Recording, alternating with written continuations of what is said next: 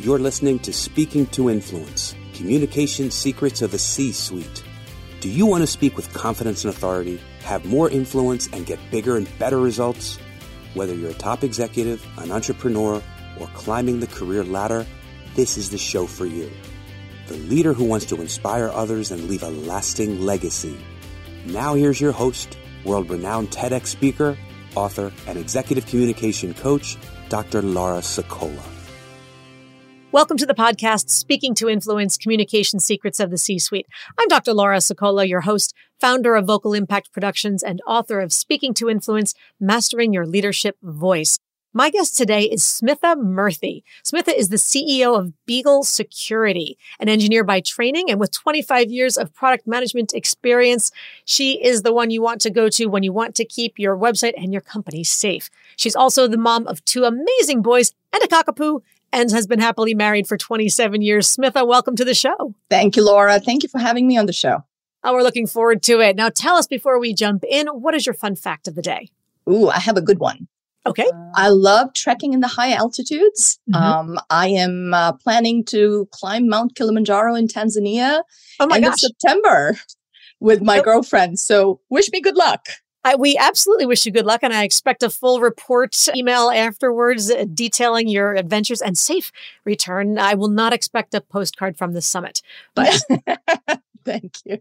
That's amazing. How long do you have to train for something like that? So we've been doing hikes every weekend just to try to get as high as we can in and around New Jersey and trying to lengthen the duration of the trek. So it's been fun. So the Sundays have pretty much been dedicated to that. Exactly how high can you get in New Jersey? Just because I'm thinking it's like August in New Jersey as opposed to snow-capped, ridiculously high summit of Kilimanjaro.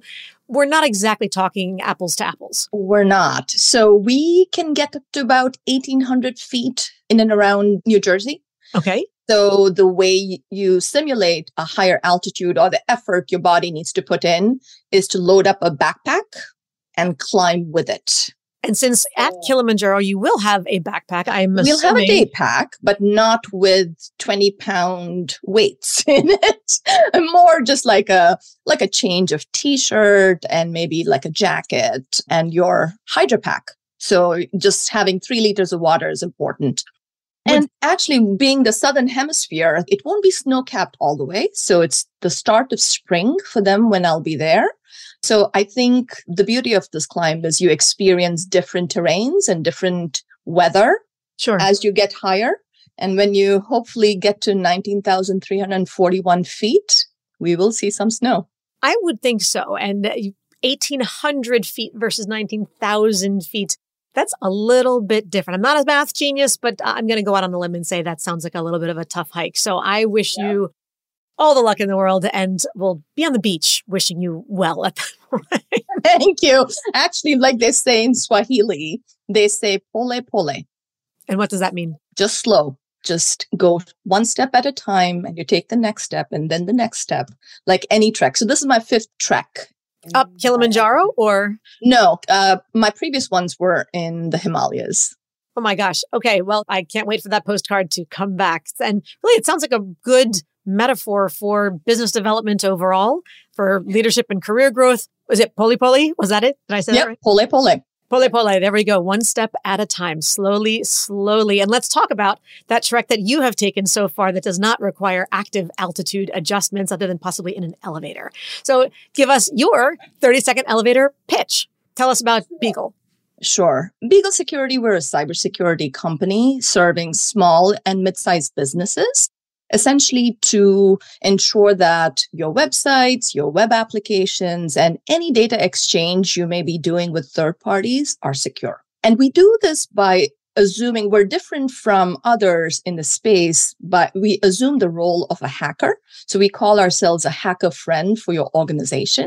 So we provide the perspective of how a hacker might be looking at compromising your website. And therefore, we protect you by giving you that perspective.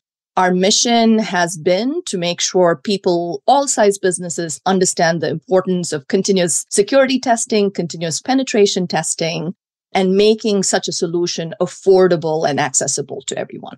Beautiful. Crystal clear. Now, that was clear. There are many things that are not to certain people. So what is something that you wish more people understood about your role, your company, or your industry? Sure. So in my role as CEO, my job entails not only running the business on a day-to-day basis, but I'm also the brand ambassador and spokesperson for the company. So I believe in changing perceptions by changing reality. We all know there's a lack of female CEOs across the board and more prominently in cybersecurity. So we could probably count the number of cybersecurity female CEOs. So I'm here to change that. And I'm also a strong believer in lift as you climb and to send the elevator we referenced to before back down once you get to the top floor. So big believer in mentorship and sponsorship, ways to pay it forward, ways to give it back. I believe my role enables me to accomplish all of that successfully. So that's how I'm looking at combating misconceptions. And I think that's really beautiful to be able to focus on not just running the company, but on giving back by paying forward and helping more of those women to rise up. And we know that there are not a lot of women in STEM leadership positions in particular. So, kudos to you in figuring out ways to connect. Is it mentorship that is within your company, mentorship within certain organizations? What are some ways that men or women, for that matter, who want to mentor others to be more proactively able to reach out? Because it's one thing to recognize that there's a misconception, but to take an active role in changing it. And it's really not that it's a misconception in this case. It is sadly an accurate recognition that there aren't enough women leaders, minority leaders of sorts. How can people take a step forward to more proactively mentor and lift others up on that mountain? Yeah, absolutely. This is actually a topic very near and dear to my heart. I have actually actively been part of women in leadership in pretty much every company that I've been part of. In some of the companies, we had formal groups for VP and higher women. In other companies, it was a little bit less formal. One of the things I'm really proud of that I've done is when I was in a company where it was only for VP or higher women, I started the only women mentoring circle. I called it a mentoring circle. Essentially, women from my business unit who really wanted to pay attention to their careers and growing their careers and learning from each other. And I deliberately called it a mentoring circle because it wasn't me telling them what to do, but through our collective learning we met once a month for lunch for an hour. So it didn't really get in the way of work. Sure. And we really talked about what they could do and what was in the way of them growing. So at the end of the year, I'm proud to say over 50% of them had promotions or role expansions. And that's great to have the collective community. I love that model doesn't have to be a structured program, so to speak. It can just be about, we're going to commit to the time. We're going to commit to, and it's not even that much of a time commitment, but just that we're going to commit to each other once a month, just a lunch where we're going to address whatever topic comes up, whatever challenges people are experiencing, whatever opportunities they want help taking advantage of more successfully, and just letting it be organic, but put the structure in place. Just allow it to, you can, as I love the expression, build the plane mid-flight. It's not like you need to pre-create and map out a 12-month whatever program.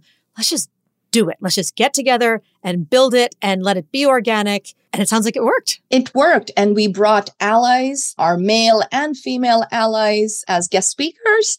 I had a friend who's an executive coach. She was a guest speaker at this meeting. So everyone benefited from the collective knowledge and the collective experiences, as it were, of all of the people on the circle.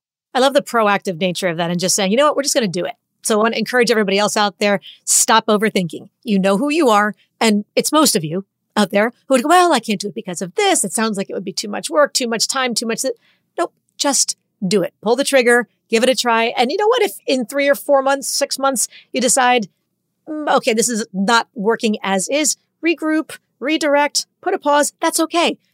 But it's not going to go anywhere unless you try it. So just give it a shot. See what happens. I love it. Thank you for the inspiration. Now, what is a time when you allowed yourself to be emotionally vulnerable with your team? And how did it impact your relationship with them moving forward? A core part of my leadership style is to bring my authentic self to work every day. Mm-hmm. And part of that, because just pretending to be someone you're not is just too exhausting. And I'm getting too old to be pretending to be someone I'm not. So, part of this bringing your authentic self is also to show your human side and to show that you can be vulnerable. You are vulnerable at work under different circumstances, yet show how you balance that vulnerability with still being a leader. So in one of my previous organizations, we had just acquired a very large company and there was a lot of churn in the organization, reorgs, layoffs, things were a bit chaotic. People felt like they didn't have the information they needed. They didn't know if they were next. So there was a lot of uncertainty in the team. I decided not just to address my directs, but I brought the whole team together for an all hands and essentially let every guard down. And I said, look, we're all feeling the uncertainty, right? I know a little bit more than you probably do. I'm allowed to tell you a few things and then I'm not allowed to share a few things, but there is uncertainty, but this is why some decisions are being made. And just being able to say, I understand, and we can talk about whatever's on your mind and not really holding on to levels of communication, but rather saying we're all on the same team and we're experiencing this together, I think was powerful. The team felt like they understood better, not that they liked it, but they understood better and they felt like they could reach out at any point in time to air their concerns, talk about their feelings, whatever. And I think I wouldn't change any of that. I think it's exactly the kind of leader I want to be. That transparency breeds the trust that we're looking for. And did they say anything to you? Was there any feedback that you received specifically that stands out, either during or after that conversation? Yeah, they said this is the most communication we've had about what's going on. Because generally in large companies, when things like this are happening, there's a lot of shutting down of communication, very tightening of what can be said and cannot be said. And then the rumors run rampant and people's imagination takes over. So people imagine things to be far worse than they actually are. So I think just kind of saying, this is what it is, this is the timeline, and I'm here for you was, I think, what the team needed to hear.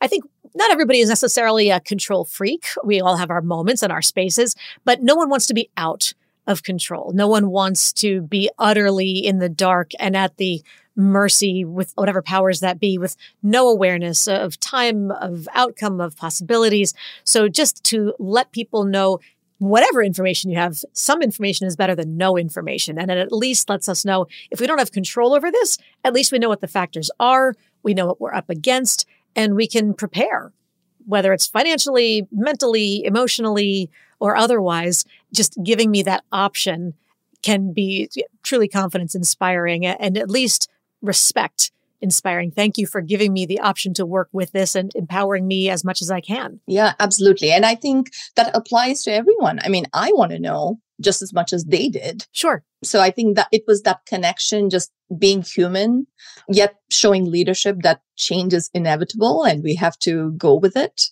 I think was important. Yes, sounds like it. Now, what about on the other side of the fence? Tell me about a time when you needed to assert yourself powerfully. I have a few of these. Good. So, I've been doing product management for a very long time, and product management for a long time was not well understood. It was either assumed to be project management or assumed to be marketing. So this new function was not understood. So I want to make sure people who are maybe only half listening or are not familiar with that, there's a difference between product management and project management. And you were focusing on product management. Yeah, absolutely. And product management is about defining what, why, and when a product needs to be built. And you get to that conclusion by looking at the market, looking at your customers, and making sure that you're building a product that meets the market's needs. And therefore, someone's willing to buy, and therefore you'll have success with the product. So in one of my previous organizations, this was a new function that was introduced. And prior to me coming in to build this function and to grow that team, everybody on the leadership team representing the different functions, sales, marketing, professional services, they were used to going to engineering directly to say, hey, I have this particular crisis. I need this thing built or fixed or whatever. So there was no in between. My function, it was that in between, because we established the product strategy and we established a product roadmap, and we were in close touch with analysts. We were in close touch with the customers. So we knew when to pivot and when to stick to our guns and kind of follow the plan. So I had to assert myself powerfully, yet carefully, not to hurt those relationships, because winning together was important because we were all on the same team. So essentially, the way I did it is not to say, hey, you can't go to engineering without coming through me. It was more to say, hey, let's think of what you're trying to solve, and let's think of how we can track this so that we can show it's a win-win following the process. So essentially, it was painful. Many didn't want to do it. So it was a lot of repetition, working with everyone. But I actually wanted to measure and say, will you get better net promoter score from customers because we did it this way? Will you have higher customer satisfaction ratings by doing it this way? And when I could demonstrate that we had effectively higher NPS, higher CSAT, I think I was able to change people's minds about how we can be effective together and actually win together by following the product management process. And were they converted? Yeah, they were like, okay, because, when a services person had higher CSAT. And remind everybody, what is CSAT? Customer satisfaction. Okay. It's a measurement. And essentially, they got bigger bonuses. So that's always persuasive. There you go. Money talks. Yes, it does. Yes, it does. That's for sure.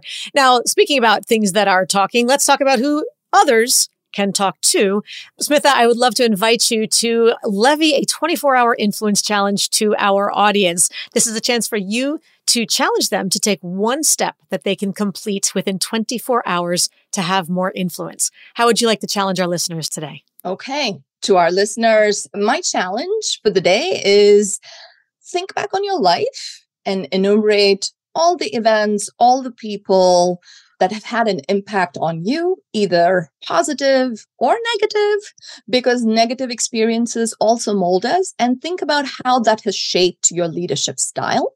Now, think about whether you're actively practicing being the leader you want to be. And I believe this exercise will remind you who you are and will help you influence others more effectively in whatever you do.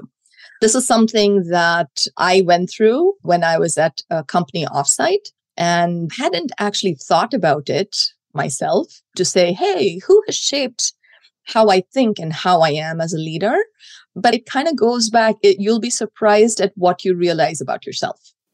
Okay, so this is an exercise that someone gave to you to do, and you're sharing it with us because it was so powerful in its revelations of sorts. And it's a two-parter. I think I don't want people to just do the first half, because the second half is the so what. Right? That's where the metal meets the road, or the rubber meets the road and the pedal meets the metal, something along those lines. Work with the metaphor as you will, but that.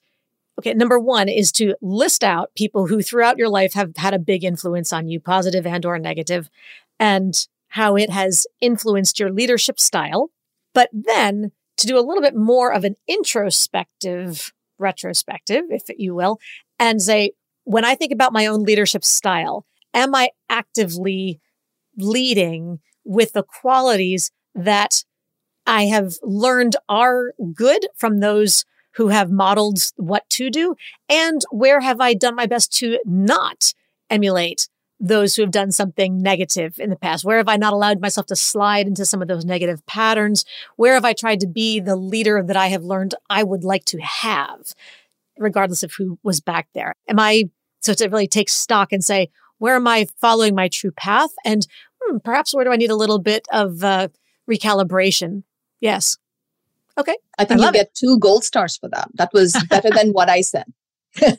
Well, I'm glad my summary of your challenge is better than my metaphor attempt at the beginning of it. So I'm working my way up there as well. Now, What is the most nervous you ever felt before a presentation or a speaking engagement of some sort? And what communications related lessons did you learn from that experience? This feels like yesterday, even though this was over 20 years ago. I had just started my job as a brand new product manager. It was one of my first product management roles. And they threw me in front of an audience of 500 at our user conference. Wow. To deliver a keynote about our product line. Very good for me, paired up with a very senior engineering leader. But for the engineering leader, he was miffed because he was paired up with a junior product manager. So that's a little bit of the background because A, I was new to the job. B, had never spoken in front of 500 plus people. Mm-hmm. 3, because of this mismatch in levels, I was getting a lot of pre-session negative feedback. Because remember, I said sometimes product management is thought of as marketing. So I kept being told, oh, this is going to be marketing fluff. Nobody's going to listen to you. You'll put the audience to sleep. So I was a wreck. I was just like extremely nervous going into the session. Fast forward to the day of the keynote. I'm there on stage. I have to introduce myself. My voice shook so bad. I didn't even recognize my own voice. It was really embarrassing. But then, I did something just kind of at the spur of the moment. We had actually developed a voice wizard in our product that was an innovation. So I actually queued up the wizard to actually introduce the session. So that couple of minutes that I wasn't speaking gave me enough time to just control my breathing. And then people were like, and I also realized when the wizard was on, I'm looking at the audience and everybody's there to listen to what I have to say. And they didn't really want me to fail. So I chose not to fail. And I think the wizard wowed the audience. And then the rest of the session went great. And I think, from this, I've learned several key lessons that have served me well throughout my career. One, knowing what you're good at and believing in yourself and believing that you know it really well. You have to prepare. There's no shortcut to preparing, but say it with conviction. And then the second thing is don't second guess yourself about the message you're conveying, because that audience was there to listen to me and they wanted to learn from me. And that's why they were rooting for me to be successful. And last but not the least, you're your biggest advocate. Don't let anyone else's negative energy take away from your passion about what you have to say. Yes, there's so many great nuggets in there. And I love that you said the audience didn't want me to fail. And I think people forget that. We get up on stage and there's this immediate, so the fear of public speaking is actually not a fear of public speaking per se. It's the fear of public scrutiny, the fear of judgment, the fear of making a mistake, tripping over your whatever and landing flat on your face or something along those lines. But we forget that the audience is there because they want value. They're, to your point, rooting for you because the better you do, the more value they get out of the experience. They don't want to sit there and go, oh, this was terrible. This was painful. This was boring. This was useless. They want to go, wow, that was interesting. And I got so much out of it. So don't sabotage yourself with that negative head talk because they are rooting for you. And I think that's so important to keep reminding ourselves the audience wants me to succeed. The audience is rooting for me. So, and to be your own biggest advocate and fan, lead that charge. So thank you for that reminder, Smitha. That's something that I think not enough people remember and really need to start with that head space. And yes, when in doubt, breathe. Take yoga. Yoga helps. Yes. Do a few stretches, few deep breaths, if nothing else, before you go. But that's great that you took that charge and that you realized people were actually excited to watch. So good for you for standing up to yourself and not letting the boss or whoever he was convince you that it was just fluff and really showing up. Did he have any feedback for you afterward? Did he give you any? Actually, he thought everything went well because the customers actually came and spoke to both of us and said how great the new innovation was. So it worked out. Look at that. The product manager did know what she was talking about after all. It wasn't just fluffy. So much. I can't stand the word soft skills. People talk about leadership as the quote unquote soft skills. The irony is soft skills are hard. So It may not be quantitatively measurable in a spreadsheet like a budget or something along those lines, but yeah, we need to not downplay them as fluffy stuff. So thank you for that outlet as well. I'm done venting. All right. Tell me about a time when you really wanted to make an ask, but were afraid to do so. How did you finally pull the trigger to do it, and how did it go? I actually modeled what I saw around me. So this is an example. In one of my previous companies, there was a role that was posted that I really wanted. It was a level up from where I was at. And I thought I was the perfect candidate for it because I was doing what the role needed at a smaller scale in the role that I was in. Okay. So I was like, oh my God, this is like a shoo-in. I should have this job. So you were technically qualified for the job. So the assumption was that you would be a good fit for this promotion because of the technical qualifications. Okay. Correct. But the level was such that there were a whole lot of checks and things that had to happen. It was an executive level. So it was my first executive position. So I looked around. I mean, there are people who apply for jobs that they kind of meet 5 out of the 10 requirements. I literally met 10 out of the 10 requirements. So one of the things that I did is figured out who were all the different people that would be influencing the hiring decision. And I actually boldly asked for one-on-one time with each of them just to say, hey, want to introduce myself, get to know you, sort of lay the foundation before the formal interview process. Sure. And it's something I'd never done before. It's something I saw everyone around me do all the time. And I just hadn't drummed up the courage to do it.